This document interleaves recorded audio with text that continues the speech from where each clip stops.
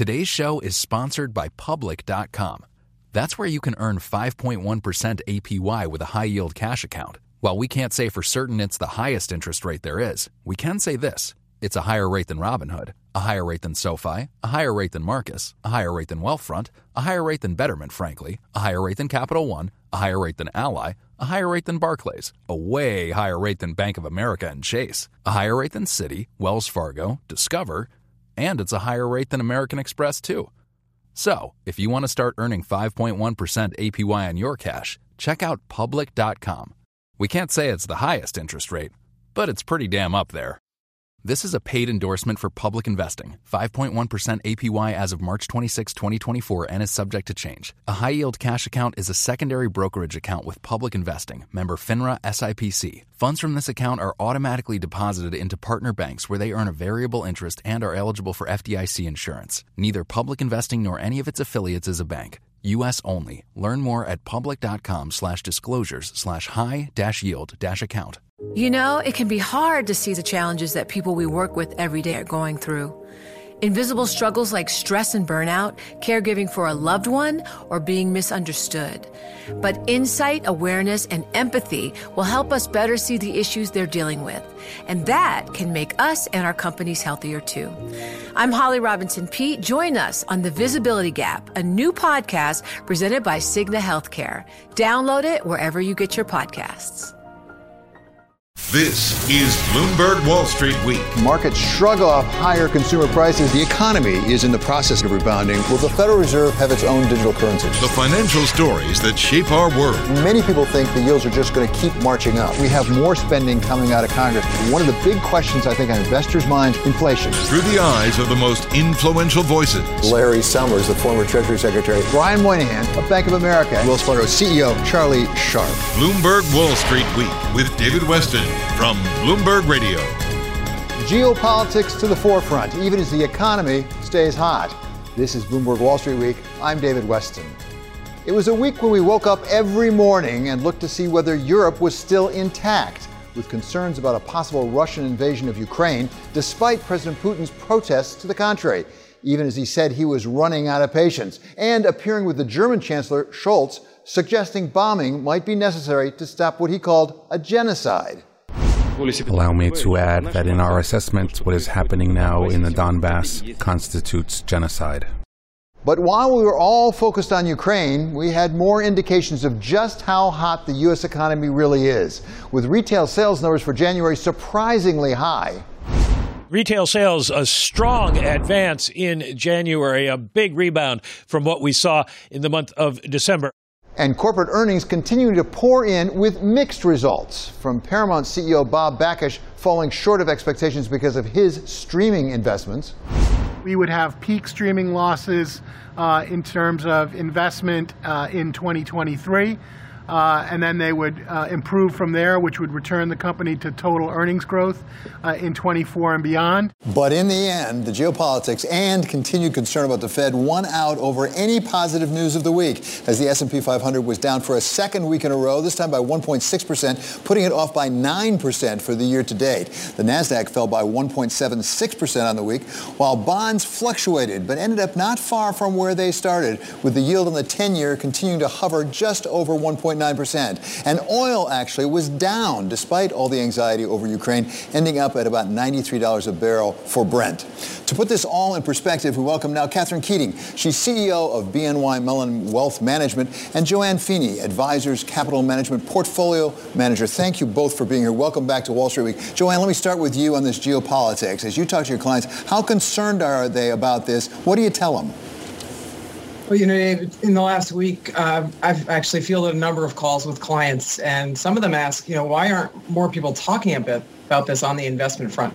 So they're clearly concerned about the, you know, tensions in Ukraine, which seem to be escalating, in addition to the concerns we've been talking about for months, like inflation and interest rates and slowing economic growth. So, you know, they want to know if they need to do anything different in their portfolios. Do we need to change things for them? Or are they well positioned? And the answer to that comes down to really, you know, what's their time frame? We've seen the world confront pandemics, wars, recessions. The stock market suffers for a while, but eventually recovers. So the time horizon for the investor really matters here, as well their risk tolerance for suffering through the volatility. So there are solutions out there, and the solution really depends on the individual investor. Yeah, I agree with that, Joanne. And in fact, when we think about geopolitical events, believe it or not, they tend to have very short-lived impact on the markets. What really matters is the larger ecosystem in which they're happening. So if we think about 9/11, terrible, terrible tragedy. Markets closed for 4 days. When they reopened the following week, you had a very significant sell-off, but within 2 months, that had actually been recovered.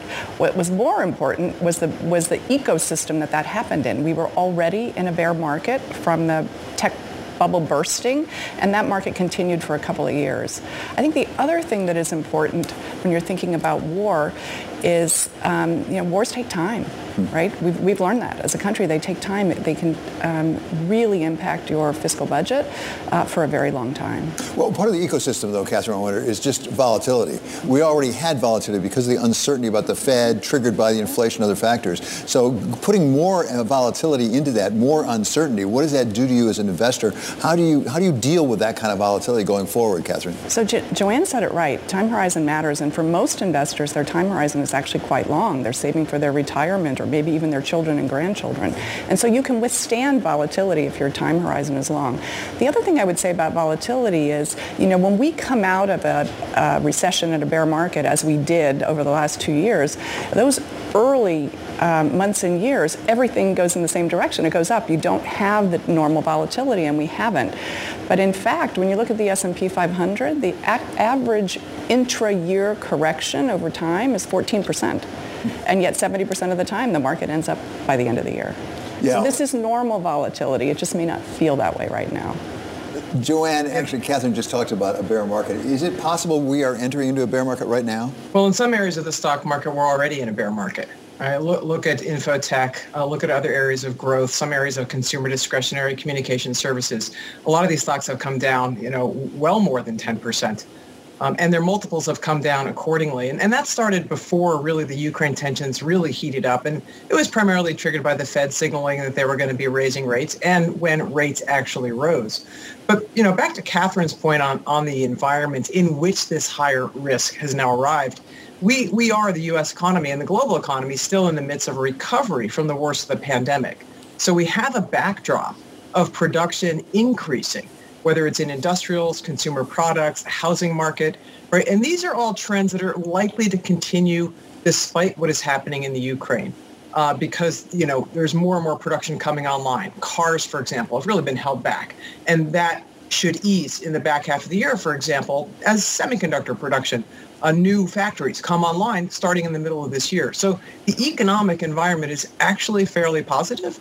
We worry, though, right, about the Ukraine situation and how the sanctions that may end up being triggered if this really goes forward will affect particularly the European economy. Thank you so much, Catherine Keating and Joanne Feeney. They're going to be staying with us as we turn to the question of what we should expect from the rest of the year. That's coming up next on Wall Street Week on Bloomberg.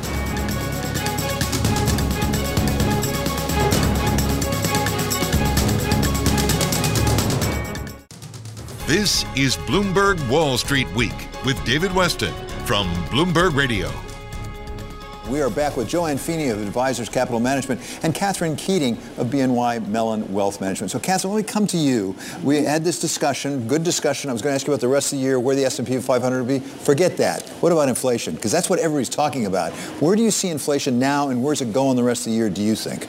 It is the most important question, actually, and it's the first one on everybody's minds. And I think to really understand it, we have to step back and reflect for a moment on what we've been through. As I said, we were in a healthy business cycle that got interrupted by a health recession, not a normal recession, a health recession. People were getting sick from this terrible virus. It made the economy sick. And then we got an unusual kind of medicine, right? We got this $6 trillion in fiscal stimulus in this country, which really changed some things in the recession. The first thing it changed is incomes didn't go down. That's very unusual. Incomes didn't go down. Spending didn't go down. That's very unusual. Normally in a pandemic, we tighten our belts. What happened was people kept spending, but they shifted their spending to goods, right? We weren't buying services. We weren't going on vacation, but we were buying goods, all the things we needed to work at home, the laptops and computers and monitors and all of those things. And all the things we needed to do, everything in our lives at home. And I think we're starting to get past some of that. We see some of the, it was sort of economics 101, right? You have all of this demand for goods, and you don't have the supply to get them. We see that starting to correct a little bit. The fourth quarter was really a story about restocking inventories. And so I think the question about inflation is, does the torrid pace of consumers buying goods start to come off of its peak, and do we see more normal behavior, which is shifting to services? Joanne, do you have an answer to that question? Sure, that's exactly right. I'll put on my economist hat here for a second. But when you have this demand so high and supply not able to catch up and interest rates not rising for various reasons, the only place the pressure valve can be turned is on the inflation front. And we should, towards the middle of this year, start to lap some of the biggest price increases. So with fiscal spending less than last year, and with a shift back over to services spending, we're already seeing that in the mobility data, more travel, more hotel bookings, more Airbnb bookings coming. That should take a lot of the pressure off inflation, particularly in the beginning of the year, plus more supply, as I mentioned before. More chips from the semiconductor companies mean more cars can be produced and everything else. On the other hand, though, we have to worry a little bit about the labor situation, because the pandemic did trigger an awful lot of people to just leave the workforce, particularly the baby boomer generation, and they're not likely to come back. So we have a shortage of labor. We're going to have higher wages. That's going to continue to keep the upward pressure on prices. But with the Fed's actions, with more supply coming on, with the shift over to services spending, it's likely that the torrid pace of inflation does ease a little bit through the course of this year, but it's going to take some time. Probably inflation gets worse as the housing price increases start to filter into the measured inflation numbers. As they've begun to do, it's probably going to get a little bit worse before it actually gets better. Yeah, we would agree with that. And the thing about goods inflation is that it tends not to be very high, right? There's so much competition, so many brands out there competing for consumer dollars. Sticky inflation is what we really worry about. So we worry about, rents and wages in particular. And if you asked us about the one thing we're most focused on, it is that increase in labor costs, because it's running at about 4% a year right now. And what we need is for the Fed to do what it will do, which is raise rates a bit. We need employers to do what they want to do, which is manage their costs and grow their profits. And we need employees to come back to the workforce. And there are things that we're missing, right? We didn't have the normal mobility and immigration over the last couple of years, which is very important. We didn't have mobility of people, be able to move from one place to another to take a job. I think the flexibility that a lot of businesses are adopting will invite people back to the workforce. And we need productivity, which actually we've been living a productivity boom. That's how you recover corporate earnings and recover all the GDP that was lost with fewer workers. We still have 3 million fewer workers. Joanne, you talk about pressure on prices. What about pressure on portfolio managers? Because in a world where you've got 2 or 3% inflation, a 5% return every year on your portfolio looks pretty good. In a world of 7% inflation, it doesn't look so good. Do you have investors basically saying, wait a second, how can I keep up with this inflation? Yeah, that's obviously more of a problem for those heavily exposed to fixed income, right? And that's where there's going to be a real challenge in keeping up. But, when you think about inflation and stock prices, you recognize that the source of inflation is coming from companies raising prices. They raise prices. That means their revenue goes up. That means their earnings go up. And, commensurately, stock prices tend to follow that. So there's a lot of protection in stock prices for inflation. Plus, you can always direct your portfolio more towards the sort of companies that do better when inflation and interest rates are higher. That could be banks, that could be real estate companies, that could be energy companies. So there are ways to build protection, and we've been doing that for clients for actually quite a while now. So which stocks do you like right now? Well, it depends on the sort of client. So for the sort of more conservative client, we're looking for stocks that'll deliver some dividend yield, for example, but that also can appreciate. So in the tech world, a company like Qualcomm or Cisco. For a safer play, a Philip Morris that has a very high dividend yield. And in the energy world, we like Chevron, we like Kinder Morgan. The energy demand is going to continue to be strong because we do think the recovery continues. Plus, by the way, that adds a little bit of insurance. against this Ukraine-Russia situation. So, Catherine, take a look at the rest of the year. As you look out, we can't know for sure. What do you anticipate for the rest of 2022? It's been a rough start to the year, I think it's fair to say. I think I would say that we anticipate it coming back to a new normal. And what do I mean by that? I mean that we will still have economic growth, but it will be lower than it was, right? Maybe 4% this year in the U.S. We continue to think that stocks can do well, but it will be lower than they were doing the last 3 years, actually, when the S&P 500 almost doubled. We think that we will have inflation, but we think we will transition to a lower inflation rate. And in fact, the end point of inflation really matters, because if you have inflation between 3 and 4%, over time, markets can do very well. That's what it's been for most of our careers. So the end point for inflation really matters. Thank you so very much to Catherine Keating, CEO of BNY Mellon Wealth Management, and Joanne Feeney. She's portfolio manager at Advisors Capital Management. Thank you so much for being with Wall Street Week today. Coming up, retail sales are back up, but how long will it last? And what's the next new thing in retail? We ask retail guru Mickey Drexler. I think sale is the enemy of any retailer. This is Wall Street Week on Bloomberg. Today's show is sponsored by Public.com. That's where you can earn 5.1% APY with a high-yield cash account. While we can't say for certain it's the highest interest rate there is, we can say this. It's a higher rate than Robinhood, a higher rate than SoFi, a higher rate than Marcus, a higher rate than Wealthfront, a higher rate than Betterment, frankly, a higher rate than Capital One, a higher rate than Ally, a higher rate than Barclays, a way higher rate than Bank of America and Chase, a higher rate than Citi, Wells Fargo, Discover, and it's a higher rate than American Express, too. So, if you want to start earning 5.1% APY on your cash, check out Public.com. We can't say it's the highest interest rate, but it's pretty damn up there. This is a paid endorsement for Public Investing. 5.1% APY as of March 26, 2024, and is subject to change. A high-yield cash account is a secondary brokerage account with Public Investing, member FINRA SIPC. Funds from this account are automatically deposited into partner banks where they earn a variable interest and are eligible for FDIC insurance. Neither Public Investing nor any of its affiliates is a bank. U.S. only. Learn more at public.com/disclosures/high-yield-account. You know success when you see it. Or you think you do.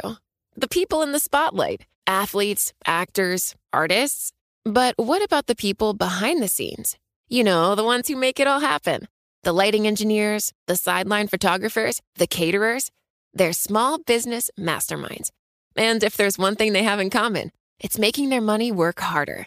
That's why they have a business bank account with QuickBooks Money, where they are now earning a generous 5% annual percentage yield. Yes, 5% APY. Making your money work as hard as you do? That's how you business differently. Learn more about QuickBooks Money at QuickBooks.com/5APY. Banking services provided by Green Dot Bank, member FDIC. Only funds and envelopes earn APY. APY can change at any time. This is Bloomberg Wall Street Week with David Weston from Bloomberg Radio. Everything seems like it's going up. I still worry about prices increasing. Consumer spending. When it comes to the U.S. economy, it's one of the main indicators of how we're doing. So after retail sales trailed off at the end of last year, we breathed a collective sigh of relief when they bounced back strongly, up 3.5% in January, although some of that was really from inflation. On a nominal basis, I say that very deliberately, of course, because we saw also inflation spike in the month of January, so we're not used to seeing these inflation and additional juiced sales in retail sales. And the rest of 2022 may be a challenging one for retailers as money from that child tax credit expires.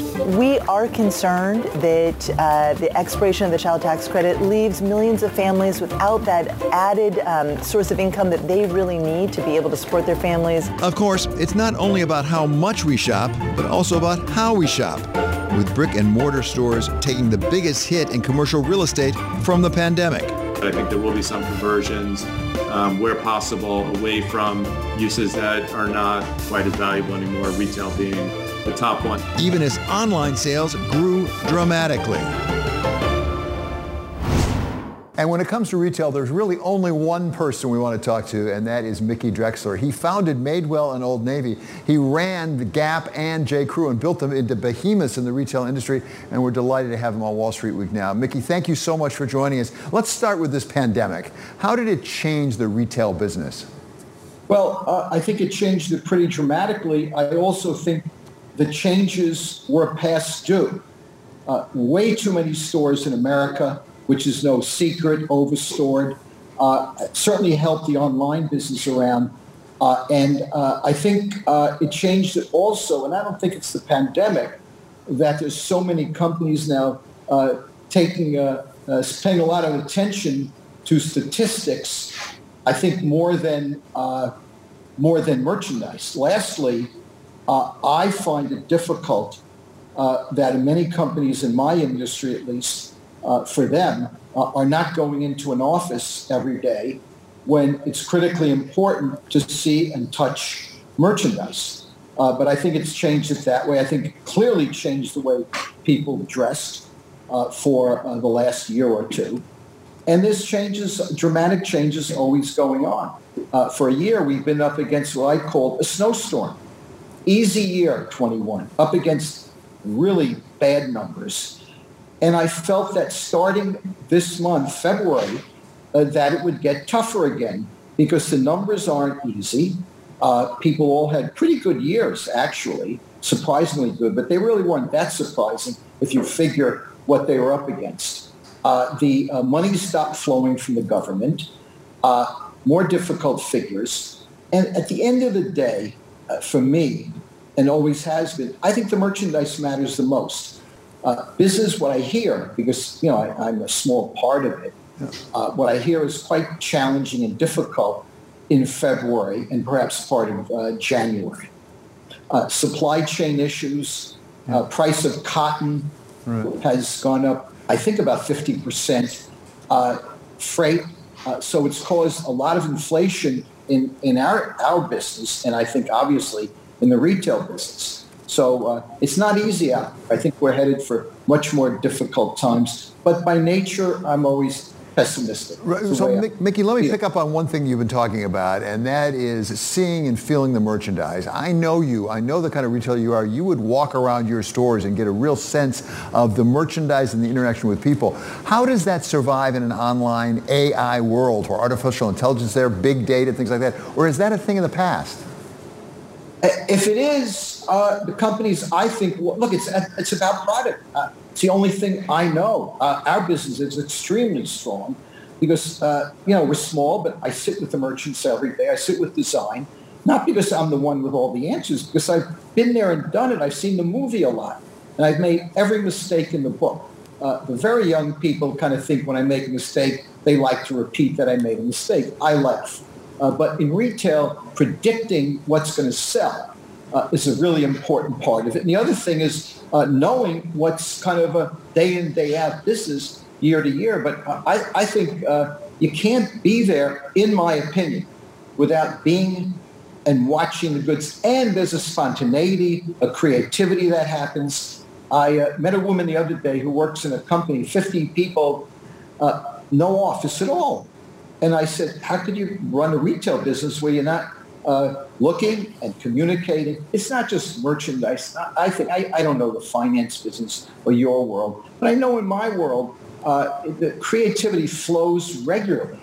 You can get an idea anywhere, any place, any time, based on what excites you, stimulates you, or gives you a bigger imagination. It's really great to have you with us, Mickey. But as I say, the one man we always want to hear from on retail, that is Mickey Drexler. Coming up, we wrap up the week with our special contributor, Larry Summers of Harvard. This is Wall Street Week on Bloomberg. This is Bloomberg Wall Street Week with David Weston from Bloomberg Radio. This is Wall Street Week. I'm David Weston, and we are joined once again by our very special contributor, Larry Summers of Harvard. Larry, one of the things we've talked about is inflation, but very specifically, are the supply chain problems we're all seeing, are they a cause or the effect? A friend of yours, mine, and the program, Steve Ratner, had a column in the New York Times today basically saying supply chain is a symptom, it's not the disease. What did you make of it? I think Steve's broadly right in distilling what serious economists believe. First of all, most of the goods where there's a bottleneck are having abnormally large quantity, not abnormally small quantity. So obviously, if you have a big increase in demand, you're going to encounter capacity limits.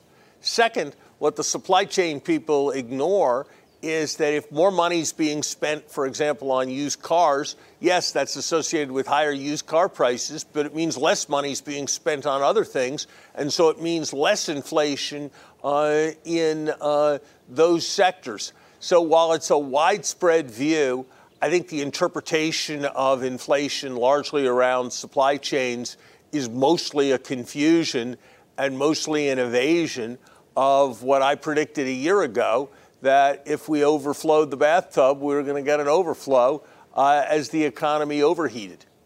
So, Larry, one of the things that we're hearing out of the Capitol Hill this week is maybe it's not just all the Fed that can address the question of inflation. Maybe we should alleviate some of the pressure on consumers by having a hiatus on the gas tax, the federal gas tax. What do you think about things like that of limiting the cost to consumers? I think we are plumbing the depths of new bad ideas with that one.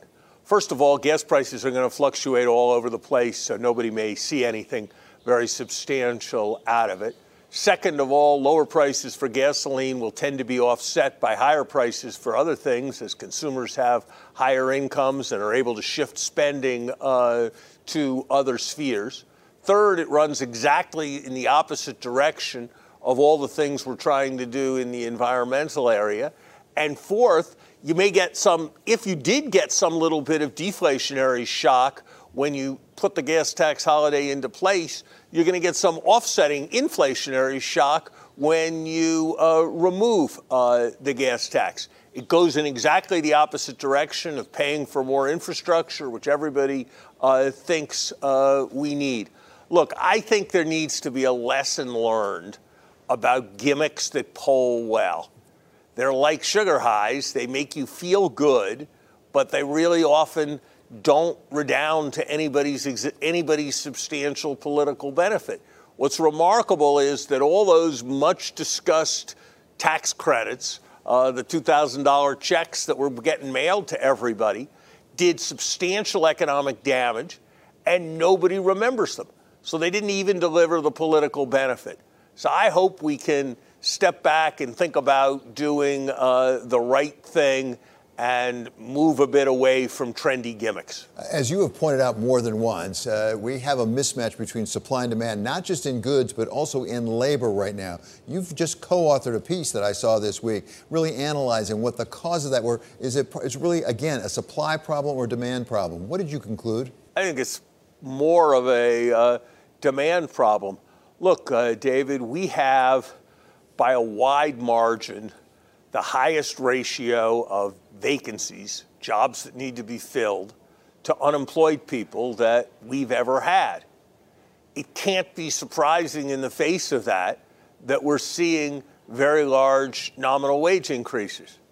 And if you talk to businesses, they almost all feel that they can pass those wages on in the form of higher prices.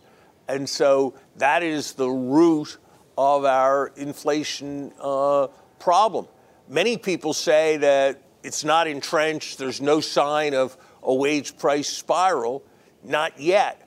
I don't know what would be a sign of an incipient wage price spiral if an employment cost index approaching 6% and a CPI inflation rate in excess of 7% wasn't signs of a possible incipient wage price spiral. So I think we've made a substantial problem for ourselves. And I think if we don't recognize that it's at root a demand problem and we don't adjust monetary policy in a substantial way, it's only going to become a more serious problem. Larry, going international here for a moment, we now are going to have the Olympics conclude, the Winter Olympics over Beijing this coming weekend. You were on a panel I saw, Institute of Politics up at Harvard, talking about China and how China is positioned right now globally, suggesting maybe it's not quite as powerful as some of us sometimes think. I think that's right. I think we in the United States need to remember how wrong we were in our collective view of Russia in 1960 and how wrong we were in our collective view of Japan in the early 1990s, and consider the possibility that we may be underestimating China's challenges now. And we need to be particularly careful about being overly provocative to them. Our provocations with respect to Russia after 1960 contributed, many historians believe, to the Cuban Missile Crisis. And so, yes, we need to stand up for our interests vis-a-vis China, but I think we need to be quite careful to avoid a kind of strategic narcissism and truculence in the approach that we take. Much of the news this week, as you know, Larry, was occupied with the crisis over Ukraine between Russia on the one hand and the United States and NATO allies on the other. I noticed, for example, that President Xi appeared with President Putin at the beginning of the Olympics. What did you make of this geopolitical crisis and how it fits into the world more broadly, and how long-lasting do you think the effects might be? Let me say, David, that I'm not an expert on everything geopolitical, but it seems to me that as one who's been critical in a number of areas, this has been handled extremely well by the U.S. administration. That doesn't mean the ultimate outcome is going to be successful and that an invasion is going to be forestalled, but I think they've played the hand that they had in a very skillful way. I think this is a big deal, not because Ukraine is economically powerful. It isn't. Not even because Russia is economically powerful. It's not that powerful. But I think the question of whether there's some element of rule of international law and countries can't invade other countries with impunity is an issue that is very much here. And I think if this degrades, that will have costs for everybody's sense of certainty, which, among other things, will affect the level of market valuations. Yeah, which Nixon Go to China was specifically supposed to undo. This may be undoing Henry Kissinger's work. Larry, thank you so very much. That was very helpful. That's Larry Summers of Harvard, our very special contributor here on Wall Street Week. Finally, one more thought. Banking in the metaverse. Having troubles in the world as we know it, worried about higher rates or a possible recession or tanks coming across the Ukraine border? Well, maybe tech has the answer for you and for all of us, for that matter. At this point, we've all heard about the metaverse. That term taken from a sci-fi book from 30 years ago and expropriated by none other than Mark Zuckerberg, who used it to rename Facebook Meta. And this is what he had to say about it when he made that announcement. It is time for us to adopt a new company brand to encompass everything that we do. Our company is now Meta. This week, Mr. Zuckerberg took it a step further in a memo to his staff, updating the company's values and what he called its cultural operating system, summing it up as focused on Meta, MetaMates, and me.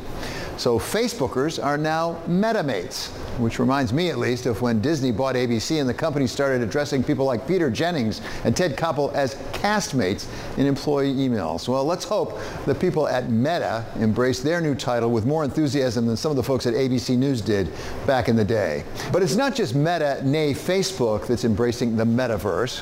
When Disney CEO Bob Chapek talked about his earnings just last week, he called the metaverse a, quote, third dimension of storytelling. I think it's a great opportunity for us. I think it's the next great horizon for Disney. I think it's the next great horizon in entertainment. And don't forget toys in this metaverse. The CEO of Mattel certainly hasn't. The metaverse, NFTs, and other digital opportunities, digital experiences will give us an opportunity to engage with consumers and create another opportunity for us to commercialize our brands and franchises in other ways. To be sure, not everyone is sure what exactly the metaverse is or whether it truly will change the world. Here's Eileen Lee of Cowboy Ventures. I think the metaverse is just like, what does that mean, really? If you mean the metaverse, like, are we all going to be wearing VR headsets and staying in our houses all the time? I think that's, if we're lucky enough to emerge from our caves after this pandemic, I think at least for the next 3 to 5 years, people are going to be more excited to engage in real life than ever before. But if we needed final confirmation that this metaverse thing is going mainstream, it came this week from the big banks, with JP Morgan leading the way that is into Onyx. That's its name for its Metaverse Lounge. Complete, of course, with a JPEG image of CEO Jamie Dimon, and accompanied by an 18-page paper on why the metaverse is a $1 trillion, yes, I said $1 trillion opportunity. Now, if you want to get into the JP Morgan Meta Lounge, all you need to do is go to Decentraland's Metajuku Mall. Put that in your GPS and see what happens. That does it for this episode of Wall Street Week. I'm David Westin, and this is Bloomberg. See you next week.